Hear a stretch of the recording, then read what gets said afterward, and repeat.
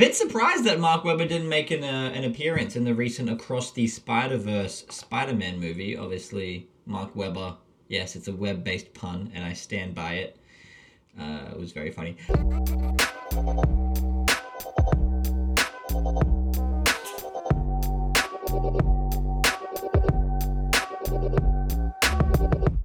Hello and welcome to another episode of Rear of the Grid. As ever, I am your host, Matt, joined as always by my good friend, Sebastian. Hello. Frank Walker from National Tiles. There we go. And on this week's show, Max Verstappen strikes back, Logan Sargent has a nightmare, and Sergio Perez has an even worse one. Yeah. Oh, we forgot to mention that he temporarily rejoined the race to serve a penalty and then re-retired. So Red Bull technically had a double DNF that won the Grand Prix. Good Fucking stuff. Spectacular. All that and more on this, another episode of Rear of the Grid.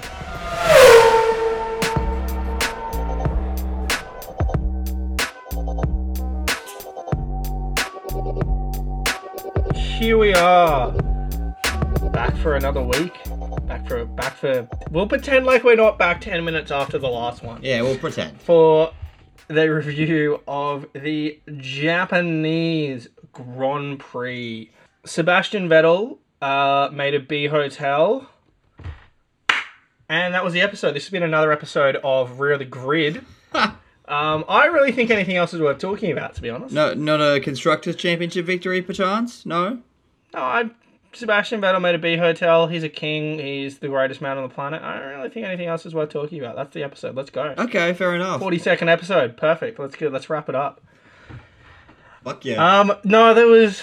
What did you make of this Grand Prix, Sean? How would you give me a numerical rating out of a rating scheme of 1 to 10? Sebastian Vettel made a big... I wrote down made a big Grand Prix. Oh, Jesus. Made a B hotel. No, out of 10 at the Japanese Grand Prix, I'd say 6.5. Yeah, I see. That's pretty reasonable. I've seen some opinions online that this was a shit race. There was plenty of on-track racing. There wasn't like crazy drama. Yeah, I know. But there was some little tantalizing bits of drama here and there. I enjoyed it. I don't know what meth was being smoked, but I thought it was a pretty solid Grand Prix. We do not condone the smoking of methamphetamines on this podcast. It is illegal and very damaging. To quote Ted Lasso, "You do what you like." More of a Ted Kravitz fan said, "No one ever." That's completely thrown me off.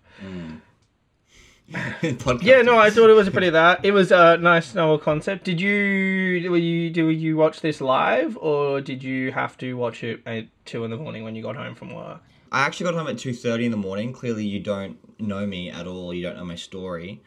But I sort of watched it live. I was at a lunch with my good friend Isaac. Shout out to Isaac one time. We were lunching. What time did your shift start yesterday? 6 o'clock. Oh, interesting. So I worked... I suppose in a 5-hour shift, that's not that unreal. Yeah, no, fair enough. Yeah, I worked 6 till 1 in the morning. 7-hour shift. Because we had the Fitzroy Football Club in for their Silly Sunday celebration at the end of their season, and things got very, very silly very, very quickly. It was quite a lot. We are completely out of vodka in the bar. Life is good. But yeah, no, it's a Monday. Who the fuck drinks on a Monday? Yeah, so it's fine. Just surprising amount of people. Regardless... Degenerate suburb Fitzroy. Perchance. You'd expect that in the middle of Carlton. You're just boring and you have no life and you don't do anything. So you can't talk. No, I do have a life. That's why I don't drink on Mondays, because I have commitments in the morning. Yes, Red Zone NFL, correct?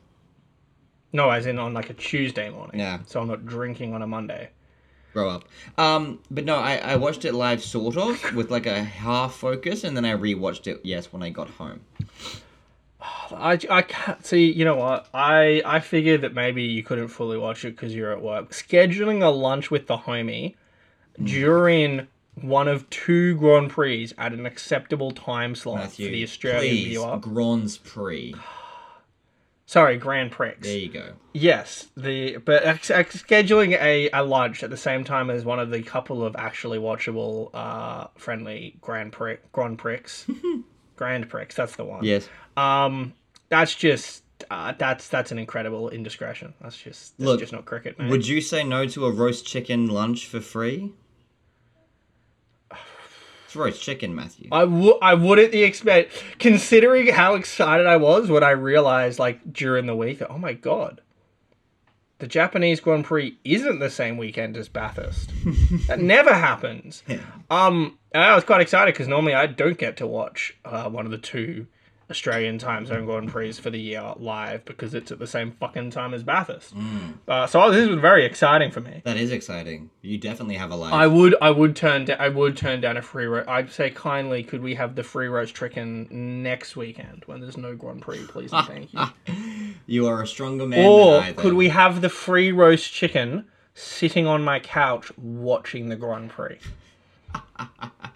Possibly. That would be nice. Get it ordered in. Like, you're not only buying the ingredients and cooking for me, but could you just bring it to my house as well? Thanks, bro. Well, you can sit on his couch and watch it. Yes, you could have. KO's not house exclusive. Well, again, I had it on the TV. I just wasn't fully focused. I was also socializing. And then I was fully focused. And yet... Tism harder. I did so. I evaluated the race perfectly. It was a 6.5. There wasn't any major drama, but there was enough on-track action and fighting and an interesting enough result that it was an enjoyable race at Suzuka. Yeah, well, I assume that's because you rewatched it this morning. Or did you just watch the highlights? No. What did you watch when you got home this morning? Well, if you were listening, I said I rewatched it when I got home from work at roughly... Yeah, that's what I thought you said. Yeah, I minutes. couldn't remember exactly. Very nice. Rude. Very nice. I would concur with about that. I think, yeah, more than a solid Grand Prix. Novel to be able to actually watch one live for probably just the second time this season, first since Australia. It was lovely. And for the last time this season. Correct. So, that was nice. It was nice. And I also can confirm that Craig did have it on at the bar. So, we did right in that sense. Good man. Craig has redeemed himself. Quite. Somewhat.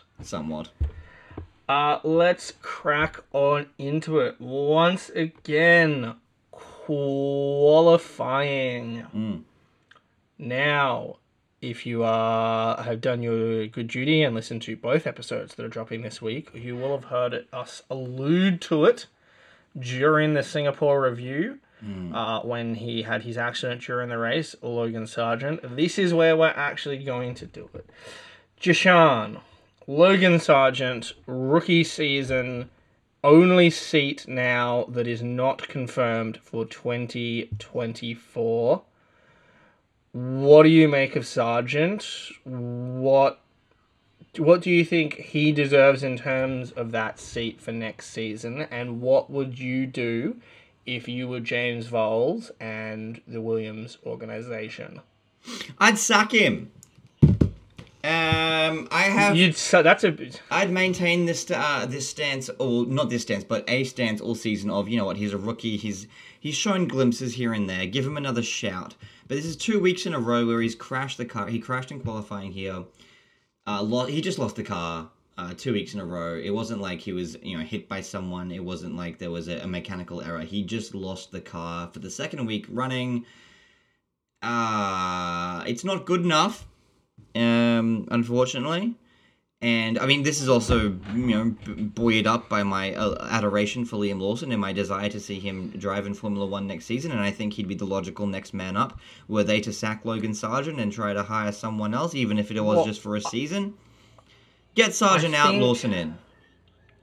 I think that's where it maybe comes down, because I've also seen, I think maybe they've been talking with Dragovic. Fascinating. And, fair, but it's only worth it for Lawson in my book.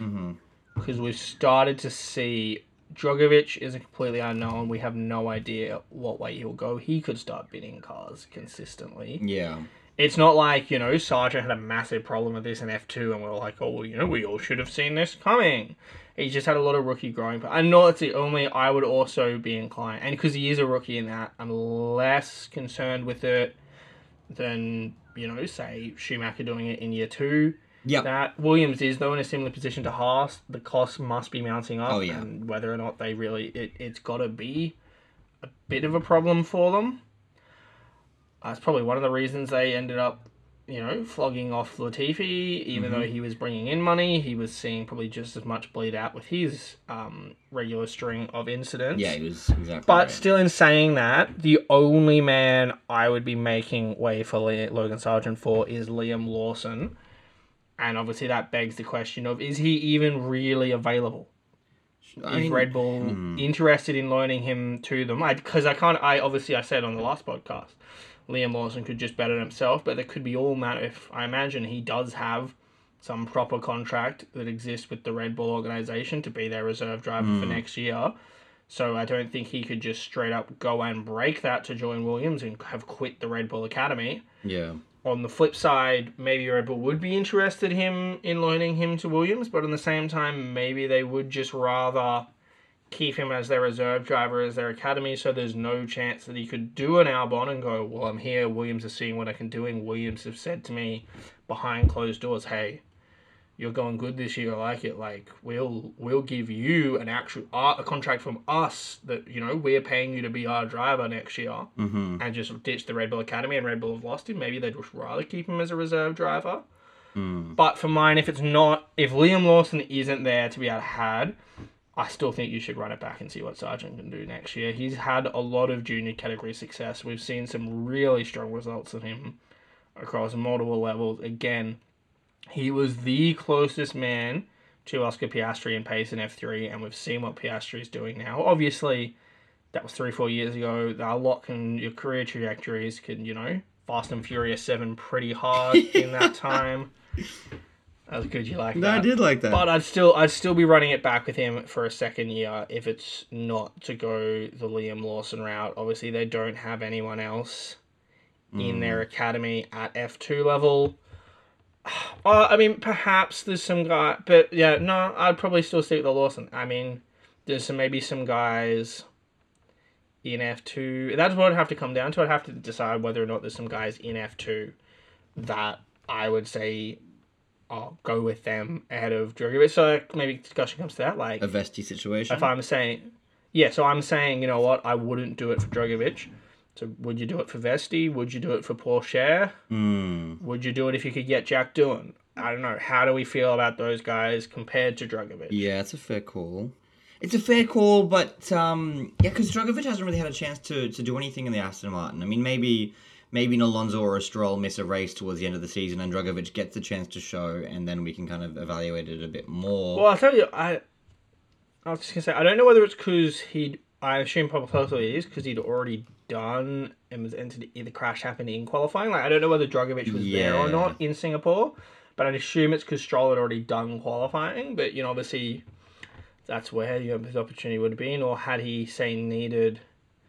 Fuck it, well, that's one thing. Lance Stroll has bloody teased it, because there was question marks over whether he'd be good to go in Bahrain, remember, back at the start of the year. Yeah. And then obviously he's had another big incident that's ended up not putting him out for any extended period of time. So there's the almost opportunities to be in there for Drogovic to show what he could do.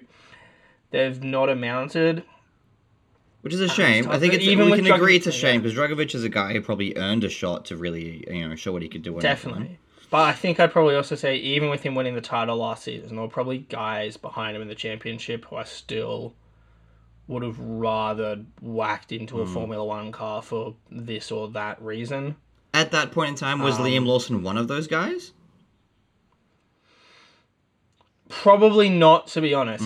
But Liam has gone off and made the step of, that's the thing he made, whether it was Red Bull or him or a bit of both, made the proactive step of staying actively in a race car, going off to Super Formula. Yep. And he's impressed in Super Formula. At the end of the day, you've got to be in the right. Sometimes you get a favourable thing. You're in the right spot at the right time to take advantage of it. Yeah. He's done that and he's showing. So, yeah, and again, whether or not, because that's just because Drogovic finished ahead of him in F2, doesn't it? Because MP clearly had just everything lined up perfectly for MP that season. Yeah, Liam was definitely maligned, as he was all the way through F2, with a lot of bad luck and a few things that weren't necessarily always his fault. Indeed. So Correct. it is hard to say. But I agree. It definitely, at the very least, whatever they go with, I hope they are at least thinking it through and questioning whether or not they're bringing back Logan, because it's not a slam dunk. Yes, absolutely, let's bring him back. Question mark should be asked. Yep. It'll be interesting to see where they go. I do think that we probably see Sargent back, though. So, and do you think that's the correct decision, or do you think that's just the most likely decision? I think that's if Lawson is there, if they could actually get Lawson and they go Sargent, I think that is a misstep. Mm-hmm. But if Lawson is not there, and I don't necessarily believe that he is, then I think you're better off going back with Sargent and backing some sophomore growth. It will leave us in the crazy position that would, I believe, mean we'd have an entirely rolled back grid. Yes. Oh, sorry. Well, no, Ricardo. No, Ricardo for DeVries. So, yeah. All right. Elsewhere, we're jumping in. Lance Stroll. No pace? Again, we saw that. Yeah, that my note is literally Lance Stroll lack of pace. Like, where do we feel? What are we thinking about Stroll? Because it's like, obviously, and maybe it's just contextual. Alonso was up there fighting for podium. Stroll was coming in the back half of the points. Now Alonso is barely struggling to be able to score points. Yeah. And Stroll is not even making it out of Q1. But, like, are you, is that a bigger red flag than it's ever been for Aston Martin, that maybe you really do need to look at doing something else here because you just can't afford to have one driver who cannot offer anywhere near what the car can do? Well, no, you can't, and we're seeing that right now with Aston Martin as they slip further and further down out of the contention for P2 and the constructors. Like, Lance Stroll is at fault. But I don't think this exact race is necessarily the one. I mean, he could very well still be recovering from that concussion that he suffered in Japan. It's more just his entire season hasn't been up to par, and Alonso is showing that with his own good performances. Even though they're dropping off now, but look, the 130-point gap is too wide. It's a bit ridiculous. I haven't seen anything like that in quite a while. Yeah, absolutely. When was the last time we saw when was the last time you saw like a teammate beating a fellow teammate to this extent? You put me on the spot here. I'm not sure I have an answer to that question. George and Nicholas? Yeah. George and Kubica? George and Kubica, probably. Yeah, fair enough. But in teams like further up the grid with interior driver that is capable of scoring points and stuff like that, I'm struggling. You know what? It's just assorted Max Verstappen teammates. Yeah, fair. Well, actually. But then going outside of that, I'm not sure if I do have an example. Max Verstappen is beating Perez by 180 points at the moment, so yeah, fair enough. I don't know. It is very, very one-sided. Yes, indeed. But so Stroll out in Q1 alongside, again, the two Alfa Romeos, who are probably the worst team on the grid right now, it's fair to say. Yep. And this week's lucky bingo winner of who could be the guys to join the Alfa Romeos, Lance Stroll and Logan Sargent, was Nico Hülkenberg. Yes, indeed. Struggling at the moment, Hülkenberg, but What an about turn for Haas. 2 cars in Q3 in Singapore. Yeah. 18th and 15th on the grid in Japan. Well, it's like you said with our Singapore Grand Prix review, like Singapore is a very unique track in that the best cars don't necessarily... Works both ways. Yes, exactly. Sometimes, the worst cars will be a little bit better. Struggling to see them getting any more points over the course of the season, unless we do eventually have that insanely crazy race that we're yet to really see. Yes. Dropping along with Magnussen, excuse me, in Q2, Ocon, Alex Albon, P13, Pierre Gasly, and coming ever so tantalizingly close. He was only 4/10 off Fernando Alonso's time. So close. Liam Lawson, a second that. Notably, though, a big bounce back Yuki Tsunoda through into Q3. Yeah. So, great qualifying session for The AlphaTauris, 9th and 11th in the end. Two cars this was definitely in contention to score points. That car has improved so well. Shout out to AlphaTauri for what they've done to go from bona fide worst team to, titillating themselves with a midfield car. 4 Grand Prix ago, as we hit coming into the other. So what? This is now the 4th Grand Prix since the mid-season because it's Grand Prix yet. I particularly tore them to shreds and were like they're the easy worst team of the season. Yes. And this is obviously Yuki off the back of getting his contract extension was feeling pretty good about himself at his home race, and also Liam got one more chance because Daniel is not quite healthy yet. Alas. Yes, they are starting to claw their way back. They're still 5 points off Alfa Romeo, 7 points off Haas, and spoiler alert, they would not manage to convert to points here in Japan. But it's at least, it does feel now it's a realm of possibility that they could hunt down one, if not both of those, which would be massive for AlphaTauri in terms of the little bit extra cash flow on that, not having the indignity of finishing last. So if they can complete that comeback, that will be mighty impressive. Agreed. We shall see. But yeah, no points here at the the Formula One Lenovo Japanese Grand Prix. Sounds about right. Elsewhere, Alonso would be 10th. Tsunoda, as I mentioned, P9th. It was the two Mercs in P7 and 8. Hamilton just ahead of Russell. Sainz, Perez, Leclerc, but up front, it was what started to become almost a little bit of a qualifying trend. Yeah. Max Verstappen bounced back it got more impressive as the weekend went on, but at this point in qualifying, impressive bounce back, well over half a second clear of any other driver to take an emphatic pole position. Yeah. Singapore was a blip, we can confirm. Yes, indeed. He was a demon yet again in Japan. He was insane. As we started to see a lot in the two recent races, it was one of the McLarens up there on the front row with him, if not both immediately behind him. But for a little bit of a change, it was Oscar Piastri getting the better of Lando Norris to the tune of 0.4 of a second to take P2. How good was that? Very, very good. Very, very impressive. I've run out of superlatives for Oscar. He's killing it in his debut season. Clear Rookie of the Year. He's right at home in Formula One. Right at home. He's done. I guess the thing we obviously had, well, not privilege, but we are. Well, me particularly like that. You through tune of A, doing this podcast with me, B, being stuck being friends with me, have found yourself in the position of having to watch, but watching F2. So we obviously, I imagine, what was that? I'm going to guess it's no more than 30% of Formula One fans probably watch F2. I don't know. That sounds about right. Maybe 25. It depends how much. It depends how much the marker is for how much of the fan base is like the casual fans. But I'm pretty confident not every dedicated F1 fan. Because I didn't used to watch F2. Do you think there are people out there who only watch F2 and don't watch F1? Absolutely. There'd be a small handful of real edgelords. Just people who just hate what it becomes at the Formula. Heck, there's been times where I've half considered it. Yeah. If I'm able to force you to pivot this into an IndyCar pod next season, I might just start watching F2 and not watching Formula 1.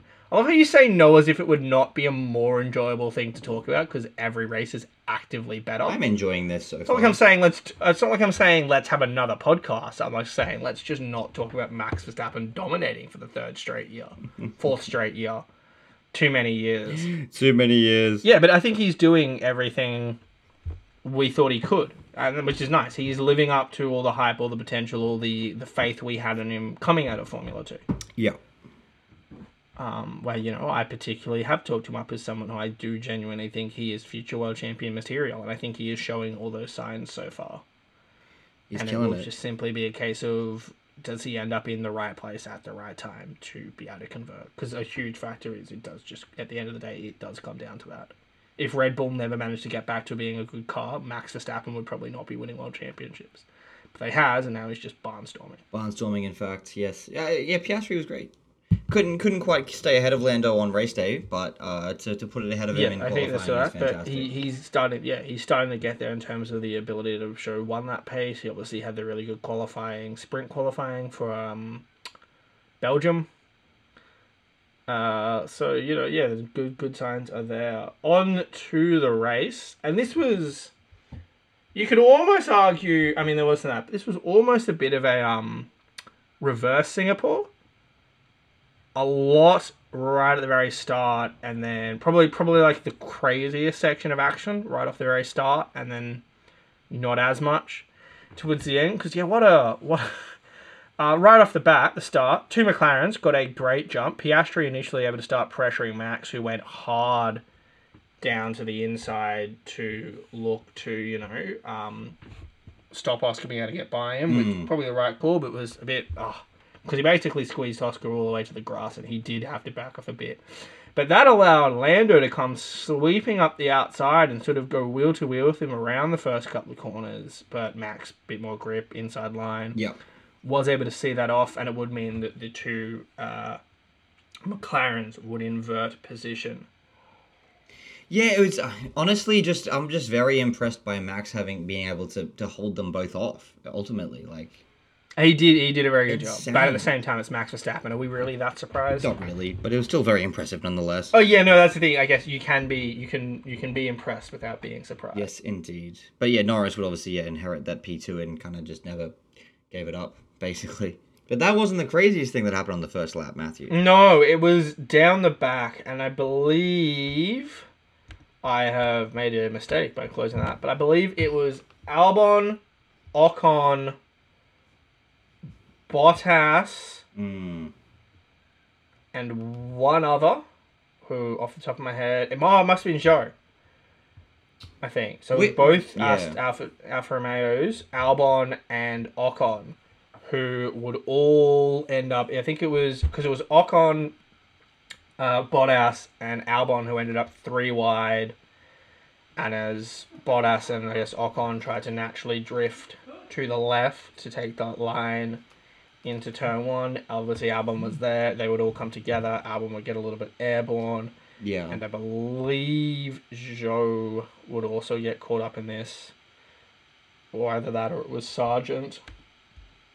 But basically there was a lot of cars all tangled up at the back there. Yeah, there was have you seen the footage of the Alfa Romeo swerving into Albon? I've seen the onboard from Albon's perspective. I don't. Yeah. Yeah. Whoever was driving just behind them, I don't know which Alfa Romeo it was. Well, Bottas was the one beside Albon. Then it was Bottas. Then he literally just swerves into Albon. Like, I think, is Ocon not coming across a little bit as well and forcing him? It wasn't really a force because Ocon was kind of ahead. I don't know. The onboard it only really shows the Alfa and the Williams. It doesn't show Ocon as well. So if that's the case, then I apologize to Valtteri. But from what I saw, Valtteri literally just is like, "Oh, fuck you, Alex. I don't like you anymore. Fuck your race." Basically, that's essentially what I saw. Yeah, no, Ocon is definitely drifting across as well. Okay, Bottas has to come across, and I think that's one of those things.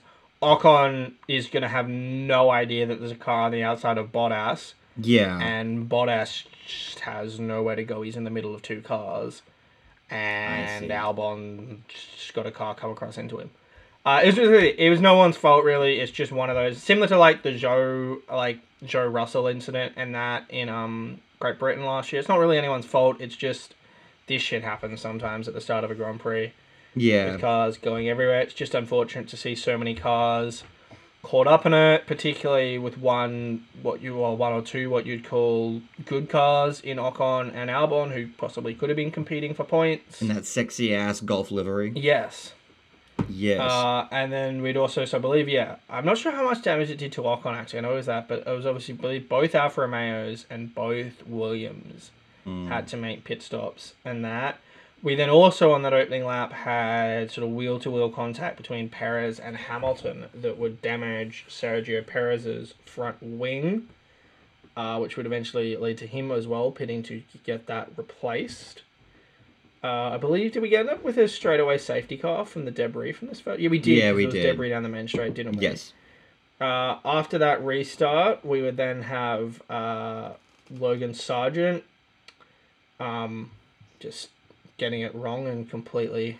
Fuck my life, man. Like, the qualifying crash was bad enough, but this was embarrassingly poor. Yeah, and again, this does serve though. This is, does there need to be question marks here? Like, I get it. He's American. He likes driving in straight lines, but you do need to turn the corner. That's kind of key in Formula One, unfortunately. He just does. Well, wasn't it come down to the hairpin as well? That's a left-hand corner. He should be good at that. Yeah, well, exactly. Look, at the end of the day, maybe it's just because he's confused by what the fuck is a kilometer. Yeah.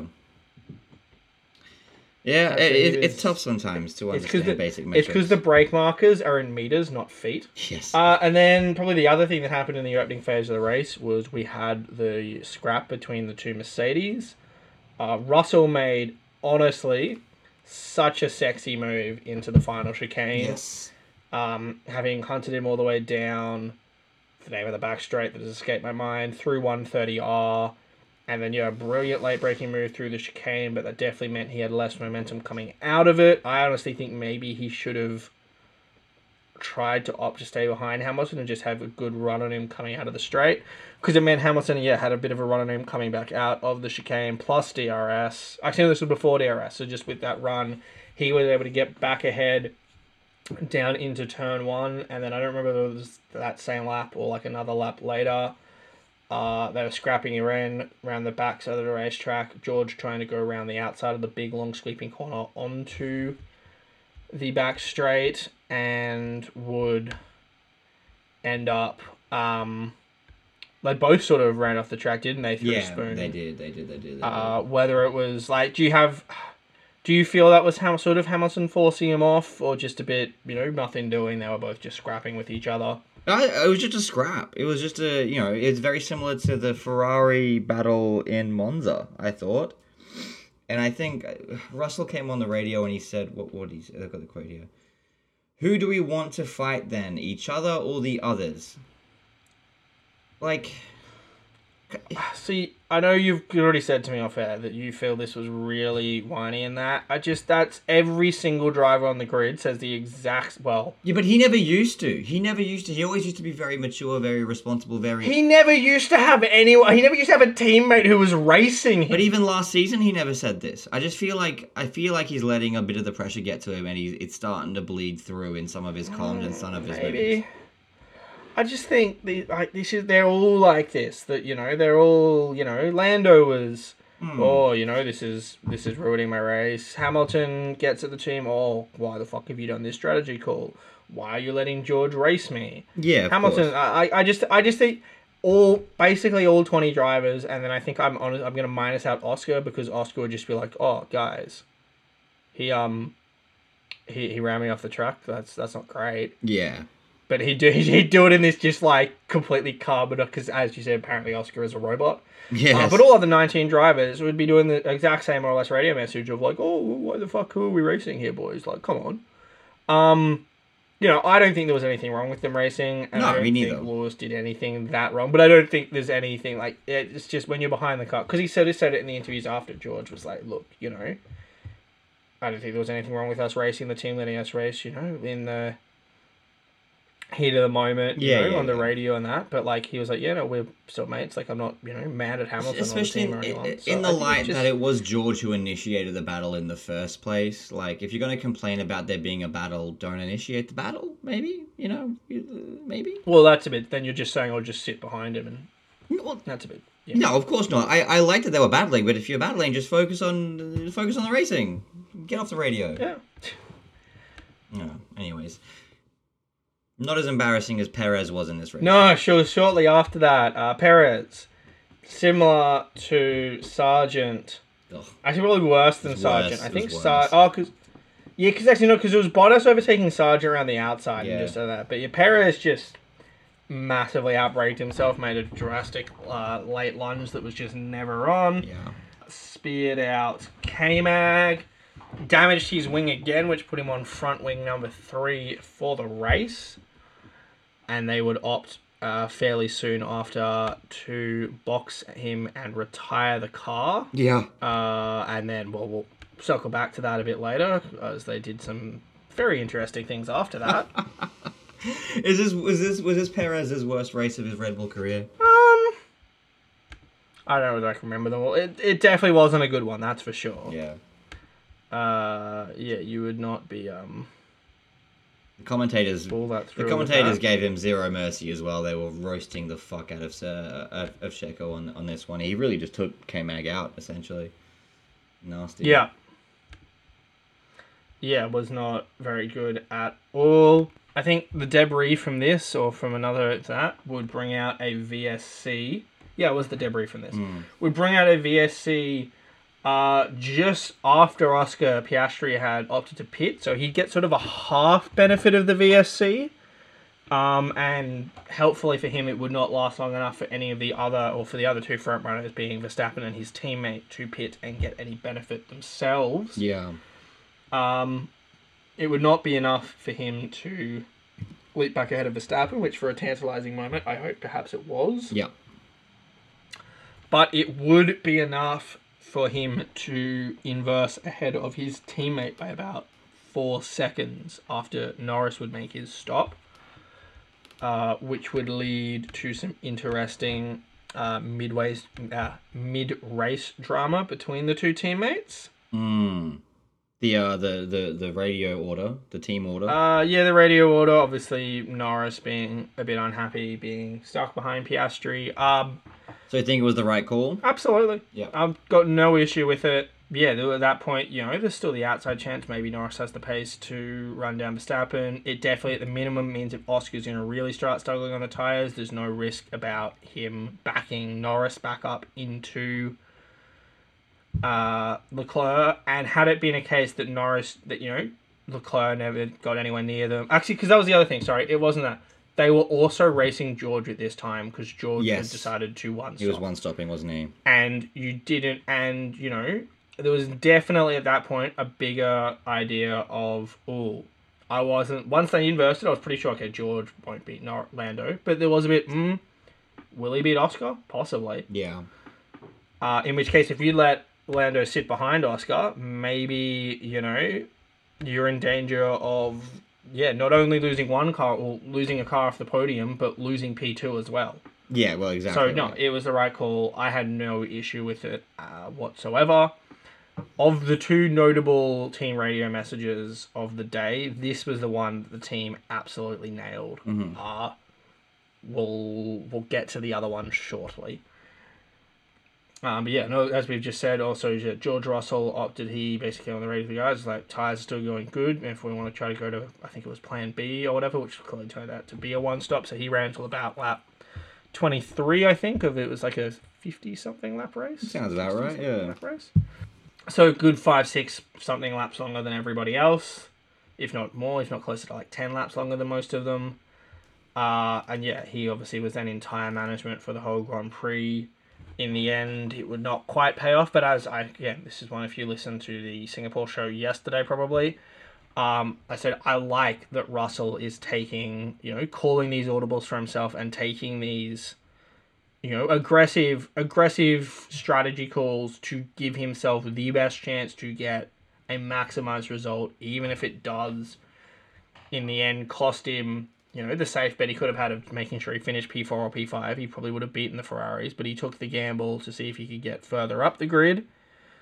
And I like it, even if it didn't pay off as well as it could have this time. You've got to, you make your own luck, as they say. This is true, and the luck's just not falling his way at the moment, because it's safe to say that this was not the correct strategy call, unfortunately. No, it wasn't, but, hindsight's a wonderful thing. 2020, baby. Goddamn 2020. It Good sure year for the is. grapes. Great year for the grapes. As he takes a puff of his best year grape. they ever had. Yeah, absolutely. And this brings us down to the home stretch. Obviously, everyone would come in for pit stop number 2. Verstappen cruise by. Russell would make no effort to fight Verstappen, which was sensible. Wasn't in that race. But the McLarens would also close up fairly quickly, and they would both dispatch of George Russell without too much effort. And they would go off into the sunset to finish P2, P3. But the action where it would come would be the two teammates plus Carlos Sainz. It should also be said Leclerc would clear Russell fairly easily. He was running P4, starting to check out from Hamilton.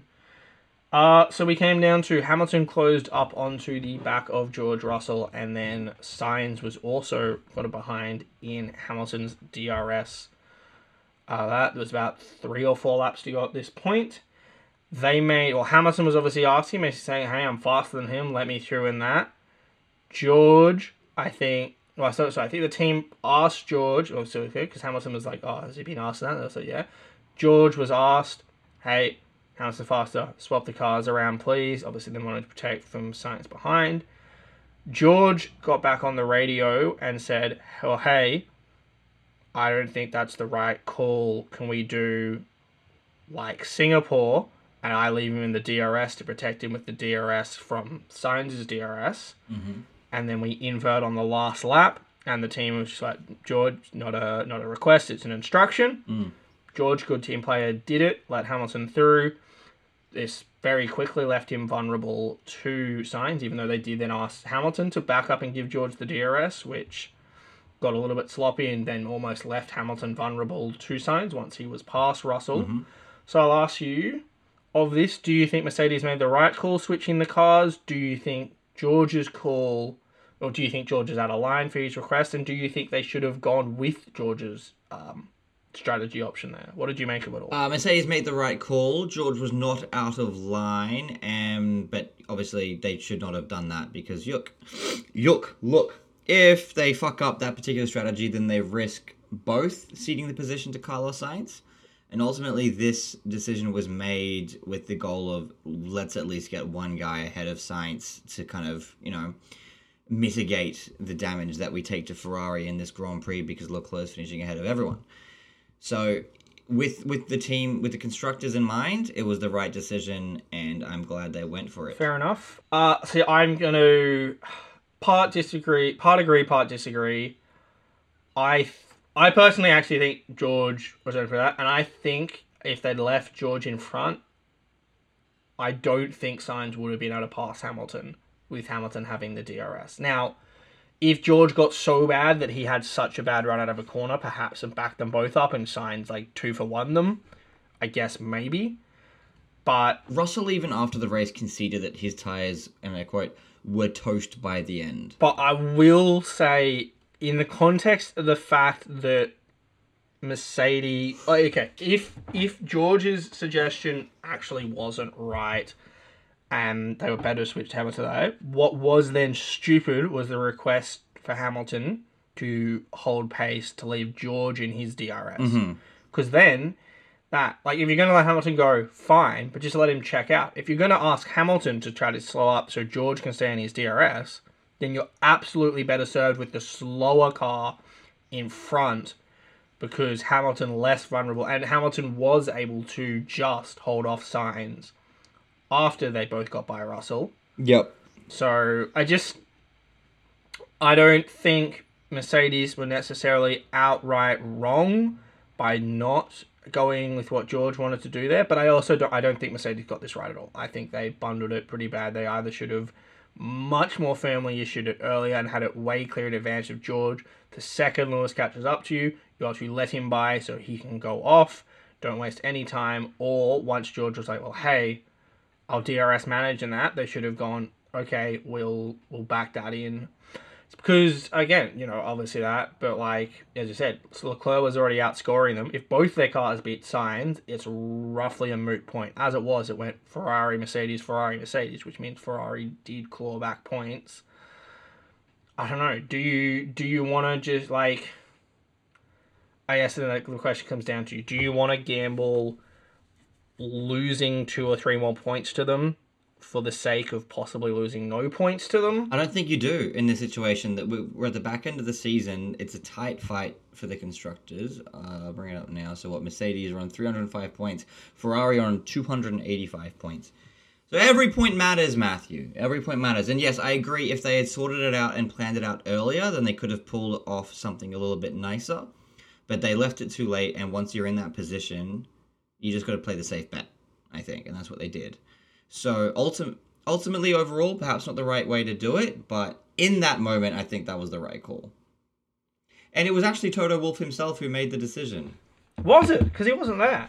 It was Toto. Maybe he phoned them up. Someone got on the... Did he? Someone got on the blower to Toto. Yeah. Love that. Fucking oath. Love a good blower Toto.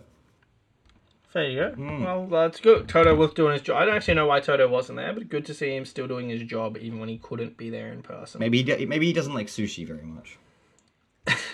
Perhaps. But you could have like a katsu curry instead. A katsu does slap. Japan's got plenty of options. Yeah. Japan's got many options. It's got some great cuisine. Superb. But elsewhere, while this was all going on, Max Verstappen got, 20 seconds off the road from Lando in the end, which is not like the craziest margin of victory he's had, but compare it to Singapore the week earlier, this was again, I said it for qualifying, this was an emphatic bounce back and statement by Verstappen and Red Bull of, hey, nobody stress, everything is fine. The Constructors' title is now wrapped up, even though Perez contributed nothing to it, really. But that is sealed up, and we're now in a position where Max Verstappen could win the Drivers' title as early as Qatar. The sprint race qualifying for Qatar in a couple of weeks' time. Yeah, indeed. Second consecutive Constructors for Red Bull. It was the 13th consecutive time Verstappen has won when starting from pole, which beats Schumacher's previous record. Obviously, Verstappen's 13th win of the season, which is tied for the second most in any season, with Schumacher in 04, Vettel in 13, and is only behind his own record set last season. It was Verstappen's 28th win since the start of last season. Just kind of dominant. Just pretty... It's also Verstappen's 35th consecutive race finish, which is the second longest in history. Do you know what the longest is, Matt? I do not. No, I do not. Sir Lewis Hamilton, champion of the world, with 48. I did figure it would probably be a Hamilton. It normally is. Indeed. Verstappen's fastest lap in this race was over a second quicker than any other drivers. That is quite impressive. Fucking ridiculous. Madness, sir. Indeed. Madness. But I think what's more fun to talk about is the fact that Oscar Piastri got his maiden podium. Yes, he did, and we're both quite pleased to see it. Chuffed. Yeah, it was a really good weekend for Oscar with the P2, the conversion. Obviously, we all know he got a little bit robbed by the safety car in Great Britain. It should have come pretty much as quickly as the first possible opportunity. But yeah, he's got it now. That monkey's off his back. He's finished on a podium. It should only continue to be uphill from here from Oscar. That's it. It was a great result. There is no question marks over his ability to belong in Formula One. Fucking oath, brother. For sure. Struth. Fair dinkum. And so the Singapore Grand Prix, which means I believe it is the Singapore Grand Prix, the Japanese Grand Prix. I believe it is time for a quick game round of Send It. Did I send it or didn't send it? Yeah, you send it! Smooth operator. Smooth operator. Send it! Yeah, game round. Anything you want to do? This is the segment where I rattle off a few headlines from the somewhat juicier world of Formula One. Matt's going to pick one he wants to talk about, and then I myself will take one that I want to talk about. Simple stuff.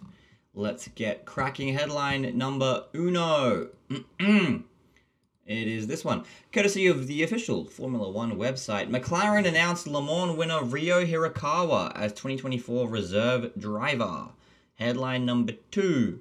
From Autosport and Adam Cooper, Sainz laughing in the car as Mercedes repeated DRS trick in F1 Japanese Grand Prix. Headline number three, one of those hyperbolic ones, it's from Fox Sports. Interesting. McLaren stars podium room jab says it all about Perez's all-time shocker. And then, I've only got 4 of them. Well, fuck it. We commit, boys. Headline number 4. News.com.au from Anthony Wood. Formula One rocked as construction worker dies at Las Vegas. Wait, what? Las Vegas Grand Prix. Okay. There you go. I wasn't sure of that. I don't know how I feel about that being a Send It story. Yeah. I was a bit light on stories this week, man. I'm not gonna lie to you. That's a bit murky for me, putting that as a Send It. Sometimes life is murky. Don't know. Don't know if I agree with that philosophically. I will go for the podium backstage comments and that, just because I've also seen an article alluding to it, and even though I watched the cool room, I don't actually really remember hearing what they said regarding Perez. So like, I'll tell you. Well, first of all, Mr. Matthew Sullivan from Fox Sports, his opening line in this, the wheels are falling off for Sergio Perez, and it's a surprise they didn't detach from his Red Bull at a disastrous Japanese Grand Prix. Brutal stuff. Hardcore shit. But yeah, the quote is, as I scroll down, oh my god, I hate Fox Sports. They always bury the lead. Okay, now there's an ad. Oh my god. Here we go. Piastri just said, nice, while Lando Norris quipped, interesting. This is in response to Perez colliding with Magnussen. They had a bit of a giggle. Mac kind of just sits there awkwardly. It's nice. It's a bit cringe, but it's nice. I think we're being very hyperbolic on reading into that, or they like roast Perez. Or no, whatever. it's like, again it's just ridiculous. Fox Sports. Fox Sports. What I did enjoy about the cool room was Lando Norris made a I can't remember that, but Lando Norris and Piastri made like an allusion to being on the Max Verstappen podcast, because they've obviously seen the memes, which is cool. And then Max just goes, I don't like podcasts. That's a shame. Which is fucking hilarious. But like, there's no rule that says you have to like what you do. So he doesn't have to like podcasts to be able to host one. Exactly right. Let's get him on the pod. Max Verstappen to be our first guest on Rear of the Grid. Jesus Christ. No, that's Ralph Boschung. Yeah, that's going to happen. Exactly. I'll pick the McLaren one. So Ryo Hirakawa has joined their driver development program for 2024. He's a 29-year-old Japanese lad. I was going to say, that is really obscure. I know. Driver development. He's a bit on the old side, isn't he? Yeah, he is a little bit. Not really developing, but there it is. He'd be older than both Norris and Piastri, but okay. Is he developing, or is he just, he's been given their reserve driver? He's a reserve driver. Basically, they've given up on IndyCar, and they're like, fuck it, we'll go to World Endurance instead. So Hirakawa won the World Endurance Drivers' Championship title with Toyota in 2022. He also won the Le Mans that year, and he currently leads this year's championship, having recently won the 6 Hours of Portimao race. It's not, I mean, I doubt he's the only.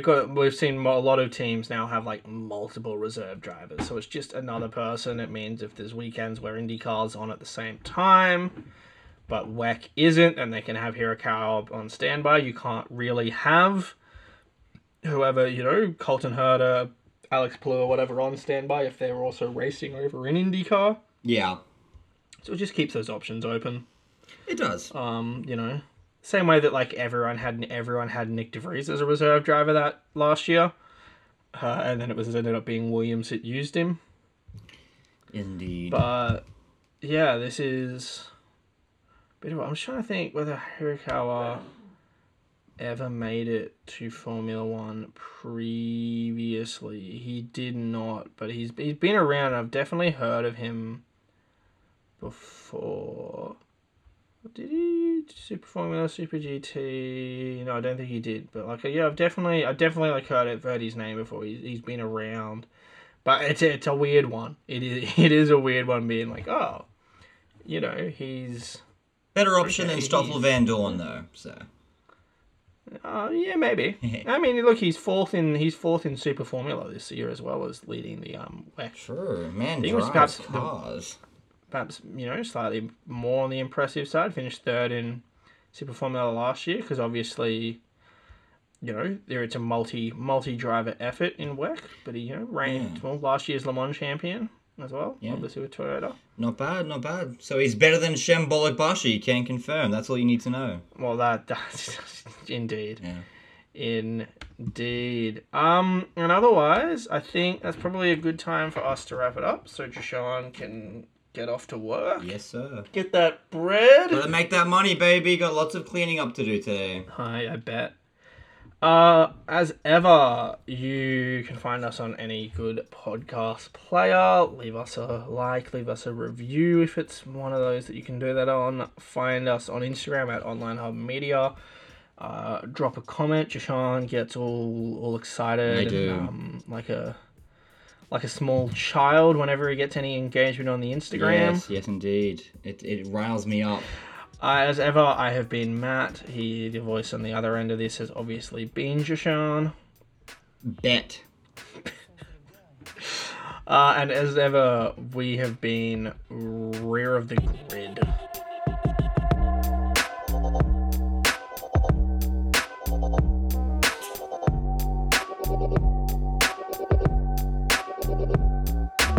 Hopefully Sergeant can figure it out as we move forward and do it for America.